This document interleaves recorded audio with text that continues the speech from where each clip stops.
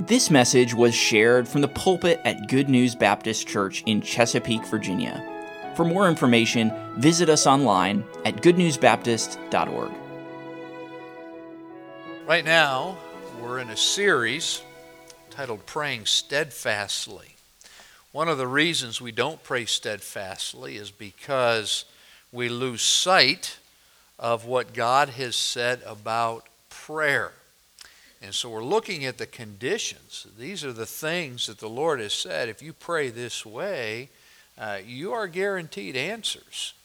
And as we look ahead to an important week of ministry, we hear the challenge from a missionary, what God is doing, and even the encouragement tonight to pray specifically. The main condition for answered prayers, you got to ask. But he also reminded us, and I appreciated that reminder, ask specifically. Okay? Ask the Lord specifically for what you need, seeking His will to even direct in that.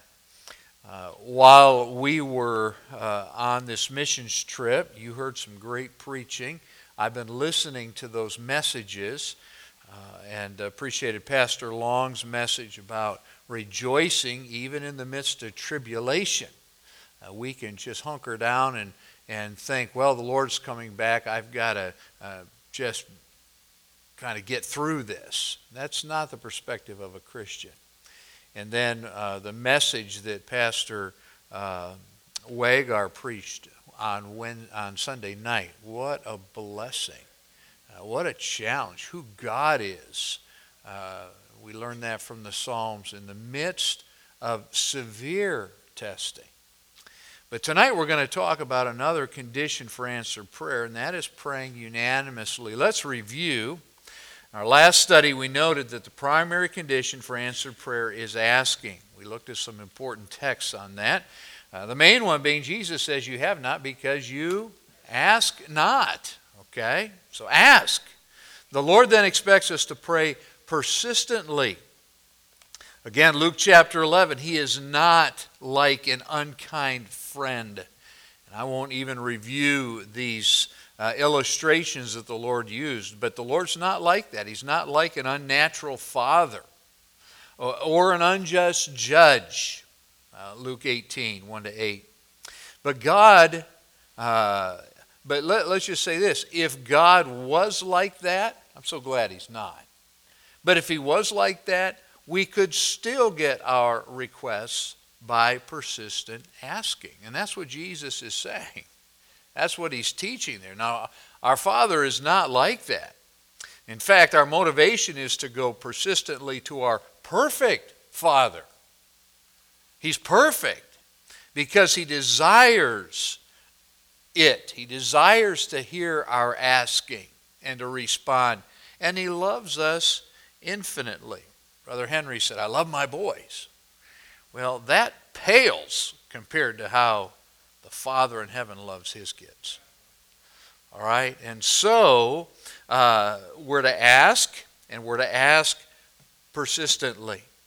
But here's a second precept, all right, condition for answered prayer. Pray unanimously. I'm so thankful you're here tonight because God does want us to pray agreeing as His church, this assembly, God's people, when we pray. Now, the clearest teaching on this precept is in Matthew 18. Look at verse 18. Verily I say unto you, whatsoever ye shall bind on earth shall be bound in heaven, and whatsoever ye shall loose on earth shall be loosed in heaven. Again I say unto you that if two of you shall agree. Now, let me just pause for a moment. What does James teach us? The effective, fervent prayer of a righteous man avails much. And who's the example? Elijah. Well, here, it's not just one, it's two. If two of you shall agree on earth as touching anything that they shall ask, it shall be done for them of my Father which is in heaven. For where two or three are gathered together in my name, there am I in the midst of them. We often will quote that. Where two or three are gathered, the Lord is there. I'm so thankful Jesus is here tonight. Lord, we welcome you. You need to be the focus of everything that we do. He is present here with us. But it's 2 or 3 are gathered, and He is in the midst. He wants us to understand that divine presence, His divine presence. So we're going to examine the truth that our Lord taught, that we pray unanimously. This precept condition is important to our asking if we are to see answers to prayer. Now, the clearest teaching of this precept is Matthew 18. Let's look at what the very words mean. Let's try to get some more insight on that, though it's pretty clear, pretty obvious. Bind and loose, verse 18. The phrase to bind and to loose was often used by the Jews. It meant to prohibit or to permit. To bind a thing was to forbid it, to loose it, or to allow it to be done. So to prohibit or permit. We're saying to the Lord, in agreement with another brother or brothers and sisters in Christ, and there should be a lot of unanimity when we pray according to His will in a setting like this. But what are we doing? We are prohibiting. Lord, don't let this happen. We don't believe it would be your will for this to happen. Or, Lord, would you permit this to happen? This is your will. We know what you say in your word. Would you permit this to happen? And when we pray that way, God says, heaven agrees. Wow. Agree, verse 19. The Greek word is symphonia. It's used primarily of musical instruments that make the same sound. It's where we get our word symphony. Then of harmony, symphony, where the sounds agree. I love that comparison. I love the sound of a beautiful orchestra, a symphony. Do you know how precious and wonderful it is in the ears of God when His people symphonize and agree and come to Him in faith believing? And then touching, God says, touching or concerning anything. You can go back through those verses and look at the promise. So here's the explanation. This is from Albert Barnes. From John Broadus, who said this: whatever Christ's people assembled in their organized congregation or church may decide is ratified in heaven by God. Now that's what God said. That's not what Broadus thinks. But he agrees. Go on, unless, of course, the decision be in itself wrong. We don't pray to consume it on our lusts. We don't pray with any selfishness in mind, though I will pause and remind you that Jesus said, ask and ye shall receive, that your joy may be full. Is the Father interested in making His children joyful? The Bible teaches that. Do you enjoy doing things that make your children joyful? That's one of the joys of being a parent. We can't always do it, and sometimes we may be doing it for the wrong reason, whatever, but not the Father in heaven. Okay? The point is, that Broadus is making, we don't pray outside of the will of God. The point is that the church has God's authority to decide. The power that sometime before given to Peter, remember the keys to the kingdom, is now clearly given to others. The church expresses the view not of an individual, but a number of Christians concurring in an opinion, and so is more likely to have the divine approval. Now, any petition, anything that you ask, verse 19, in which 2 Christians unite, will be granted by God. So here's the question. Why has God agreed to prohibit or permit those things that his people agree on in prayer? Why did God do that? Well, we could take time to discuss this. We don't have the time to do that. But here are some thoughts. First, because they are more likely to ask for the right things. What do you think about that one? There is part of this that, yes, if I pray publicly, I really need to be thinking about, am I asking according to the will of God? Because there are other people here who know whether I am or not. By the way, in corporate prayer meetings, I have heard people pray things, and up to that point, people were agreeing, amen, yes, and somebody will ask a request and it gets quiet. Why? Not so sure about that one. Okay?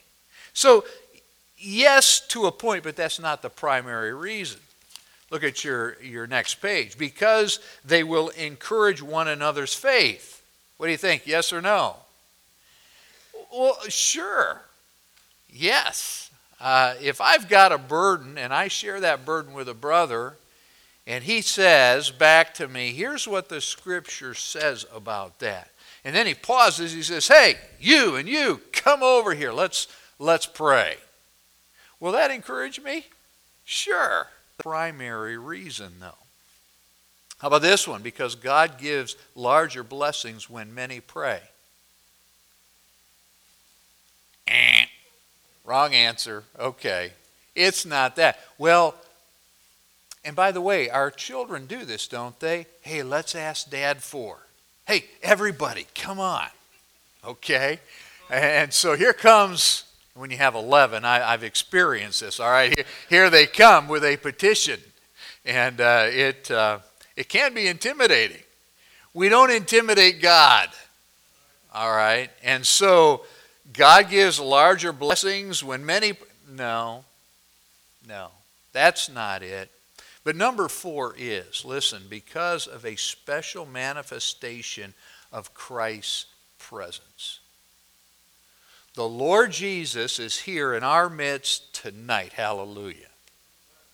And when we pray in faith, believing together, binding, loosing, with his special presence, he delights in those settings to answer.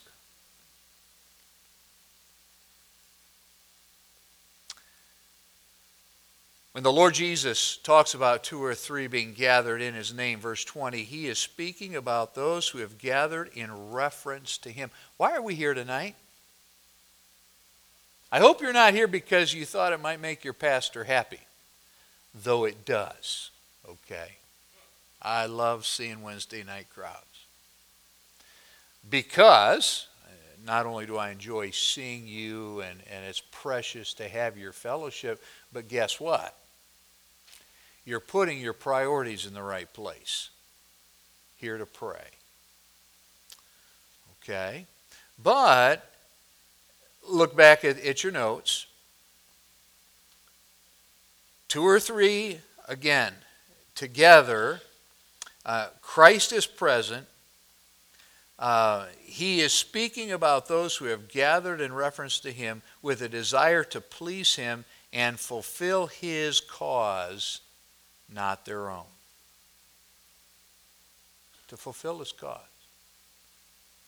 Now here's the application. The significance of this passage is not that 2 or 3 believers are gathered together in agreement, but that Christ is present in that setting. And he makes their requests his own and takes action. Twice in verse 18, the Savior used the word whatsoever. In your notes, would you just circle that? Whatsoever. Do you think the Lord chooses his words carefully? Purposefully, every one of them. Every word of God is pure. Meaningful. All right, so when he says whatsoever to describe what could be bound on earth, that we need to take seriously. He said anything, verse 19, disciples would ask, would be what? Done. Yet the New Testament also gives God's people specific areas in which he agrees to prohibit or permit those things that his people agree on in prayer. So I'm going to give you some examples. We're not going to be able to elaborate on these. If you're a student of God's Word, you understand these. But God takes seriously that first bullet there, church discipline. By the way, Matthew 18 is the context. And then 1 Corinthians 5 gives us instruction where God's people agree that someone who is unrepentant needs to be disciplined in the church, disciplined out of the church. Now, they don't stop being part of Christ's body. I don't mean to suggest that. But out of the fellowship, delivered unto Satan for the destruction of the flesh. Does God do that? When a church agrees according to the Word of God together and they pray that way, yeah, God does. That's bound in heaven. That's why anyone who's under church discipline ought to be extremely concerned to rapidly come back to God. The church has agreed on something and God agrees too. Next, deliverance from physical sickness. That's James chapter 5. I believe if you look at that context, it's a sickness unto death, but where then the elders of the church are called together.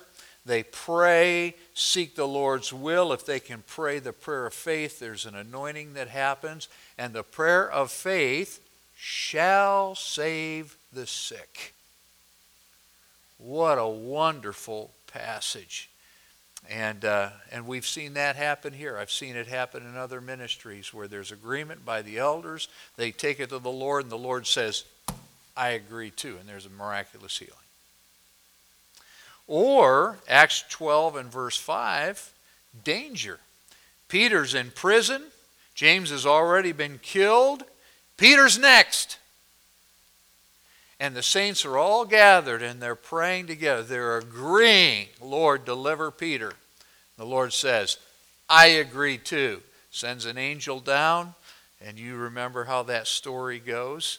And it encourages me because when we pray in agreement, it doesn't have to be perfect faith. Remember what happened at this prayer meeting?